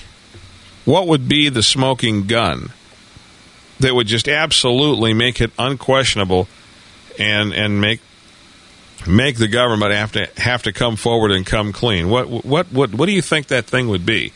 And do you think we'll ever achieve that? Scott might have an answer for that. I personally don't. I can't. You know, I could theorize and say, well, this might happen or that might happen or this might do it. And I also don't know what it would take to fully convince people anyway. You know, all the documentation in the world, we're still not going to, you know, make a dent in it. But, well, I guess the other thing is, you know, okay, we turn on a television set and you've got the UFO files and you have, you have the X-Files and you've got, you know, all the movies, you know. I mean, we've already accepted the fact that we can travel at warp speed, and you know, people use the Star Trek logo the terminology and different words and whatnot. I mean, in our minds, we believe that at some point in time we're going to have transporters, you know, and we, you know, and these things have become commonly accepted. In other words, it's like, you know, after the X-Files hit and Close Encounters of the Third Kind, and what are some of the other movies? My mind's blanking out. But E.T. and different movies, yeah. Independence Day, you know, I mean, Independence Day. You know, we have been so bombarded with this stuff that I question in terms of that is a sector of the public. Now we're interested in it, so we see that, and it's a positive thing for us. But I question if that is really that open of knowledge. I don't know if I'm making sense on that. Yeah, because you could also draw the parallel and say, well, yeah, we've had look at all the King Kong movies that we had, and so now do people believe in King Kong? You know, there's a thought. You know, I think that again, it's not that I'm shooting down what you're saying, but I do think that I think the awareness has been raised, and I think that there are different versions of ufology and how some people are more into the New Age, some people are more into the research. And I think that there's the general public that, as you said, may think, well, I'd be silly to think that I'm the most intelligent creature, in the galaxy. But much more than that, I don't know. And I think a lot of times people, when they see movies and things, that they're sometimes entertained and they enjoy thinking of those type of things. But I don't know how much, and I hope they do, but I don't know how much they really do, the general public. Well, I guess the thing of it is there's a big difference, and that is it's the majority may believe in their heart, they'll say, well, yeah, I think something's going on. I believe there's something out there, But then when it starts getting really, really close to home... Yeah, I think you've hit the head. I think you've hit right on the head. Then the belief system is like, whoa, what do I do with all this? How do I handle this? Okay, well, now, tell me something that, I guess I want to say, talk to the audience a little bit here, and tell me some of the things that you discovered that surprised you about this Aztec crash in your research and putting this book together. Scott's going to be able to enlighten you a lot more on that because he's been doing it a lot longer. But I can tell you from my personal standpoint, let's see, the things that I have felt enlightened on. Some interesting little notes, I guess, here and there that I've found. I've been one of the witnesses. it's hard to imagine because I'm not that old. You can watch a film or you can read in a history book, but what life was like when this incident happened in 1948. You're out in the middle of rural New Mexico.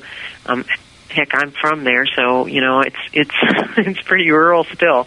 It's a high desert and not heavy population, beautiful area, but there's not a heavy population, and there at that time there were even fewer cars and not a lot of phones and things.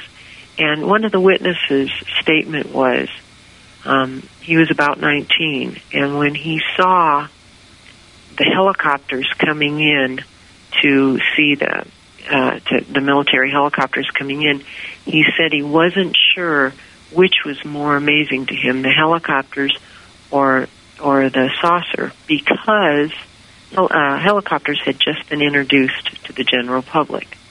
That gives you a whole different framework and where we've come and how far we've come and where life is at now and where it was then. It's something that's commonplace now. I mean, to me, the fact of seeing a craft would just knock my socks off. I don't even know what I would say, but we have so many other stimulants that kind of wash it down for us a little bit. We're familiar with helicopters and all types of different planes and things. So that was something that was, I think, an interesting thing. It's fascinating to me about the caliber and ability of people and talents of people that were used to work on this craft and to try and get technology from the craft and take it apart and to help us to benefit from the craft. My gosh, Scott has spent extensive time researching those folks and isolating and pinning down who they were. And they're fascinating people, the most brilliant of brilliant in the world, and that they were called to do this. And what an impact that must have had on their lives, and yet it had to be something that was kept secret for them. And on the same token, the witnesses that had to keep this secret and the impact that it's had on their lives. And to hear some of those witnesses speak about keeping that silent from their families, what that was like for them for all those years, and being threatened that their families would be harmed if they were to talk about it. And so on their deathbeds, or as they were approaching that 50 years of silence that they had signed, what impact that had. And, there's so many people and so many stories and so many things. It's amazing. Honey, Ted's asking what were some of the most amazing things that we felt popped out that were unexpected in this. Ted, I'm going to let you talk to Scott for a second. All righty. I'm sure that, okay? I don't know where to start on that one. A loaded question, huh? Well, I'd spent a lot of hours on the flights back from Albuquerque when I'd go out there and research this before Suzanne and I got married. And I spent a lot of time analyzing the witnesses, what they were doing when they were 19, 20, 21, 22, and what they were doing later in life. And I guess to put it bluntly, we weren't interviewing the town drunks years later. These were people that have really done well. Business owners, successful trucking company owners, successful assay laboratory owners. They weren't the guys sitting on a bench at the park in Farmington that was looking to tell somebody their story because they were bored. Some of them, I'll go back to Doug Noland, had only told a few people his story his entire life. And when, Doug had a series of strokes, and I talked to Bill Steinman, who had written the book with Wendell Stevens, and Bill said, you need to get to him because he probably doesn't have much time left. And it was like it was a relief for him to tell the story. He said, I've told this story to so few people. And he approached Bill after Bill and Wendell had finished the book, which a lot of people did. I mean, Bill did some fantastic research on the book, but he wasn't in a position like I was where I was out there every 6 weeks. And I'd get done with business at noon Friday, and I'd have Friday, Saturday, Sunday to get done, to hop on a flight back Sunday night to be back to work at my, to go on to see other customers around the United States. So it was a pretty grinding schedule back then. Not that it's any easier today.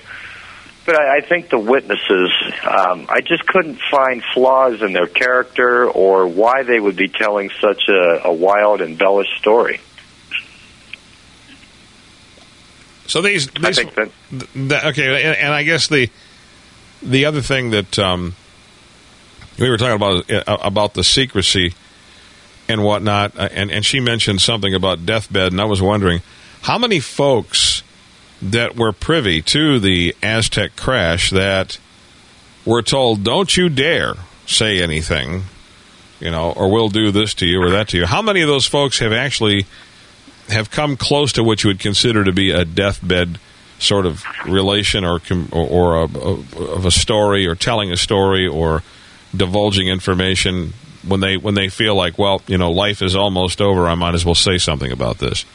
Well, without ruining that entire chapter in the whole book, I'll give you two. Doug Nolan was one. Mm-hmm. He had a series of strokes. Now, I've been criticized by people. The skeptics and debunkers said, well, come on, Scott. Doug had a series of 7, 8, 9 strokes. He was delusional. He didn't know what he was telling you. Hey, he told this story to Bill Steinman long before he had the strokes. When I talked to him, he was very coherent. He did have a slurred speech as a result of the strokes. Names that he gave me checked out. Where he lived at the time checked out. He didn't live in the Four Corners area per se. He lived right across the border in Mancos, Colorado. Doug was, in my opinion, very credible. And his friends that he had known all his life backed him up.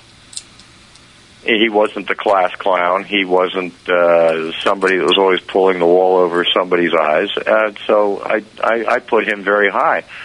Ken Farley was another one. We interviewed him in Bat Cave. Actually, we met him in Phoenix. He drove down from Bat Cave. I've been criticized because Ken was dying. But the point I bring up to the skeptics and the debunkers, he wasn't that bad. He drove his pickup truck to the interview. He had a 35 to 40-minute ride. We interviewed him for 2.5 to almost 3 hours. Was he dying? Yes. He was on oxygen the whole time we met him. As a matter of fact, he was very forceful when we gave him several dates for Randy Barnes and I to fly out there. He said, you better come fast. And we got out there. Within 4 or 5 months, he was gone. So there, and we have a Baptist minister that was at the crash site that was driving back, ironically, to Doug's town of Mancos.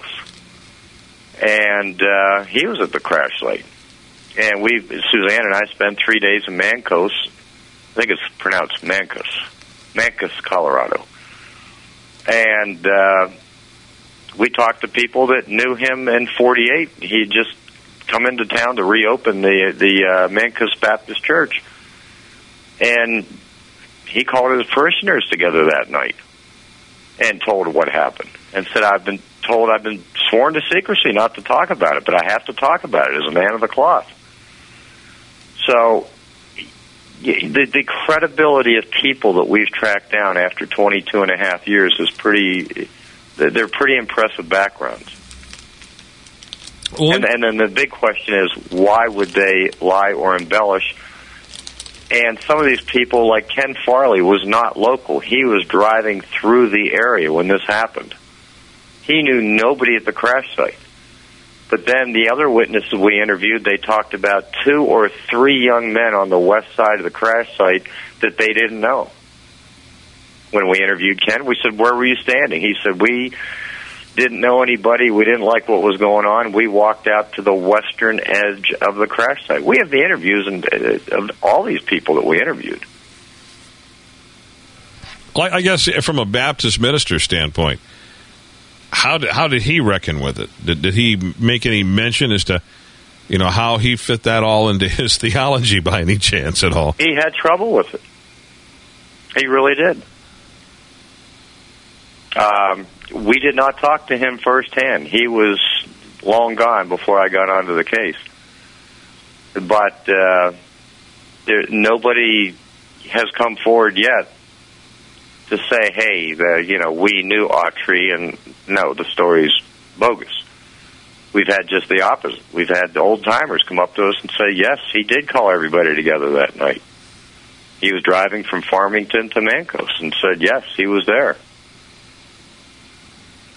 I don't want to ruin the whole chapter here. No. Well, regardless, I think folks are going to want to get this book and read it, because it sounds to me like, is there a lot of difference between the book that you put together and the fellow previous, and his name escapes me right at the second. Bill Steinman? Well, I thought there was another name that had put a book together. Well, there's Frank Scully. Frank Scully. Story in 1950. Okay. And his book was Behind the Flying Saucers. And those books, you can still find the book's out of print. But if you go on Amazon right now, there is a new reprint of the book done by Tim Beckley and Sean Castell. And they have brought the book back. And if you go to Amazon, it's called Behind the Flying Saucers. It has a colored copy on it, cover on it now. And you can find the original Frank Scully books also on Amazon, the different collector whatnot. And then Bill Steinman's book that came out in the mid to late 80s is called UFO Crash at Aztec, co-written by Bill Steinman and Wendell Stevens. I think those are still available through the Aztec Public Library in Aztec, New Mexico. But now your book, the book that you're writing now that will be out shortly, and we have to give out this website where folks can find and order this book. And incidentally, folks, grab a pen or a pencil, because we're going to be giving you this this website where you can go to the website, and you want to keep watching the website, because the book will be out shortly, and you'll be able to order a copy of it. I guess my question is your book updates the situation, I would think, drastically. Yes. Oh, yeah. Yeah, it does. And I still correspond probably every 2 or 3 weeks with Bill Steinman. For a while, he lost interest in Aztec, kind of washed his hands of the whole thing.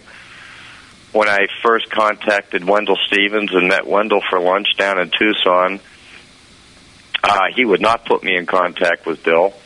It took probably 8 years, and then Wendell said, Bill's pretty impressed. You've really been on this thing, and he's impressed with your hard work. And I got a hold of Bill, and I think he still has a little fire in his eye right now with the Aztec story. Well, this is also so fascinating, and it's it has a whole different flavor or feel to it than the Roswell thing. Well, it does, and let's look at and do a quick comparison.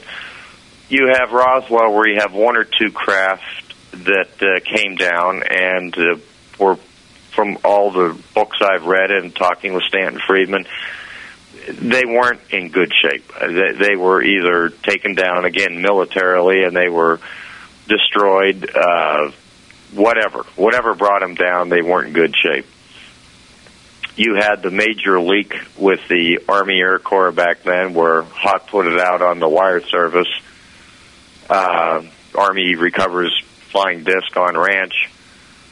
And then 8 months later, you have Aztec. And I believe, and I think we'll show in the book, the government/military got very good at UFO recoveries within 8 months. Not to put it out on the paper, not to release it. I think by then, of course, you had the Air Force established, September of 47. Now here we are, March of 48, March 25th. I think new procedures were put into place. If one of these discs comes down again, if we shoot one down, whatever, there's going to be a little more defined rule book, so to speak, on how the recoveries take place. How we shut off the media, how we shut off the civilians. And I think at that point they were much better at it than they were at Roswell. So they learned a tremendous amount going through the Roswell experience. Oh, look, they're still paying for it today. I mean, the Air Force has put out 2 books saying that Roswell didn't happen, And yet... The case closed, and then the final edition, Yet the Aztec crash still remains somewhat unknown when placed aside up against Roswell. In other words, it's like... Oh, sure. Roswell's a household word, and... Excuse me, I was talking to a gentleman out in California today. We correspond, and today, instead of email, we were talking on the phone, and he was in the Air Force from 46 to 52. Excuse me, 50. He got out in 50. And he was talking about it's that era, that age group that remembers Frank Scully's book. They remember all the hoopla and fanfare when the book came out. And, that story died a very fast death, the whole Frank Scully book, because of J.P. Kahn. Are you aware of that? No. Tell me about that. Okay. J.P. Kahn was a writer for the San Francisco Chronicle. And actually, by the time this all happened, he had left the Chronicle and was freelancing for the Chronicle. No longer a full-time writer. And he thought he and Frank Scully had cut a deal on the story. He got wind that Frank Scully had a big story on a flying disc and a flying disc recovery. Well, I'm sure there's 3 sides to this story, but I've heard and read Frank Scully's. And last June, I flew out to San Francisco and talked to one person in particular that was very close to J.P. Kahn. He was the executor of his estate when he died a few years back. And then other people that remembered him at the paper. But basically, they all agree that J.P. Kahn thought that he had convinced Scully to sell he and the San Francisco Chronicle the story.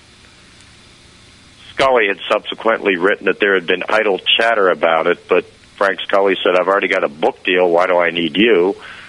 And that's where the stories start to separate. Anyway, the book comes out, it goes to #1 hit, 64,000 copies sold. 1950, that's a lot of books, hardback and paperback. J.P. Kahn's upset. He decides to turn the whole story on Scully and starts going after people like Silas Newton, Leo Gebauer, even Scully himself. And unfortunately, Silas Newton, another one of the people that leaked the story to Scully, was a very, very wealthy oil man, owned Newton Oil Company out of Denver, offices in Phoenix, New Mexico, New York City, Utah. But he was mixed up in some legal problems thanks to J.P. Kahn. J.P. Kahn had actually gone to his investors and spread bad stories about Silas Newton. We cover that in the book. But anyway, I think the public looked at it and went, oh my God, there's a con artist involved, and the story just died. And I really don't think it was picked up again until the mid-'80s when Wendell Stevens and Bill Steinman brought the story back. That's just amazing, is what it is. Yeah. Do you realize how much information you have given us today on this interview? We haven't even scratched the surface. No, well, we're gonna, we're somewhat running out of time, and I'm going to have you back because I can see right now. I've got more questions myself that I'd like to ask, and I know the audience is sitting there and they've got a list of their own, and I'd invite you because I'm going to have these folks back. We're going to have Scott and Suzanne Ramsey back. So write me an email. Go to the website radiodisclosure.com. There's a spot there that says email. Just click on it and write us an email and put your question down there because the next time they're on, we'll be able to address those questions. And, of course, if you missed the original broadcast, we'll probably run it multiple times. Plus, it'll be available on iTunes and the podcast site, so you'll be able to actually follow through on that. I guess I was going to ask you one more quick question. We had this discussion on the phone the other day when we were just kind of setting this up, and that is, and I've asked this to a number of people, so don't feel like you're being put on the spot. What was your overall take on George Adamski? Since you and I talked, and I got the email address from that gentleman, he and I talked today, and this weekend I'm going to pull up all the Adamski letters and copy them. And I can probably answer that better after I go back. I haven't looked at those letters in 5 years. I remember as a young man I had an interest in ufology, or if that's really a word. And I remember Adamski. But it wouldn't be fair for me to give my opinion without really going back and looking. I know as a young man it was far-fetched. A lot of the claims he made were far-fetched. I know you had an encounter, lucky experience where you got to meet him. And Suzanne and I were talking about that tonight right before dinner. I mentioned that you had the privilege of meeting him. And she asked me my take, and I said, it's been so long, I don't know. He obviously played an important part in early UFO studies. I don't know if I want to say research. Well, here's a guy that got in to see the Pope for some reason. I mean... Yeah. Well, the Vatican has the largest collection of UFO books and material in the world. Most people don't know that. And I guess the other thing is that... after hearing him speak, and I said before, he had such broken English, it was very difficult. This was in Detroit at the Performing Arts Center or something, a very big building. And the meeting was not well attended, I can tell you that right now. The place was like 3/4 empty. And it was really hard to understand this man speaking, so it was hard for me to fathom that he would write some of the books that have been written. He had to have co-authors. And so I wonder if a lot of the embellishment was not the result of the co-authors saying, look, I'll author this book for you, but if you want to sell books... you better juice it up. Right? Yeah, you better juice this up some, Because when I saw him at his lecture and all that, he seemed to be very void of any of that kind of thing. He pretty well stuck to the facts. He showed some videos and some pictures and whatnot. And they weren't videos back then. They were movies, Right, sure. Right. I thought there's always something that is stuck in my mind. Okay. I want to say thank you for coming on board. Can we give everybody the website that they can go to? It's www.aztec1948.com. The book is not on there as we speak, but hopefully by the time the show airs, you can order a copy before it goes to print. You can also buy a copy on there right now of a documentary that was done by Red Star Films in 2003. It's a pretty good documentary, about 55 minutes long. A lot of new information since the documentary was done. And my email address, you can click on my email and send me an email if you have any further questions. Okay, once again, the website again is www.aztec1948.com. And that should be easy to remember. My email is easy. It's Scott Ramsey at Aztec1948.com. There you go. Well, I have to have the both of you back. We'd love to, Ted. That was fun. It's been very, very informative. And I won't sleep well tonight because all these things will be going through my head. See, wait till you read the book. All this stuff. And I'm not saying that because Suzanne and I wrote it. There's other people that have jumped in, some other very big names in ufology that jumped in and helped us. And then there's the whole section of us reenacting moving this large craft. Yeah, you were talking about that. We'll have to talk about that the next time around because we don't have time to do it today. But that is the story in itself. Thank you so very much. That was an exciting thing. You have a good day. Thanks, Ted. We appreciate it.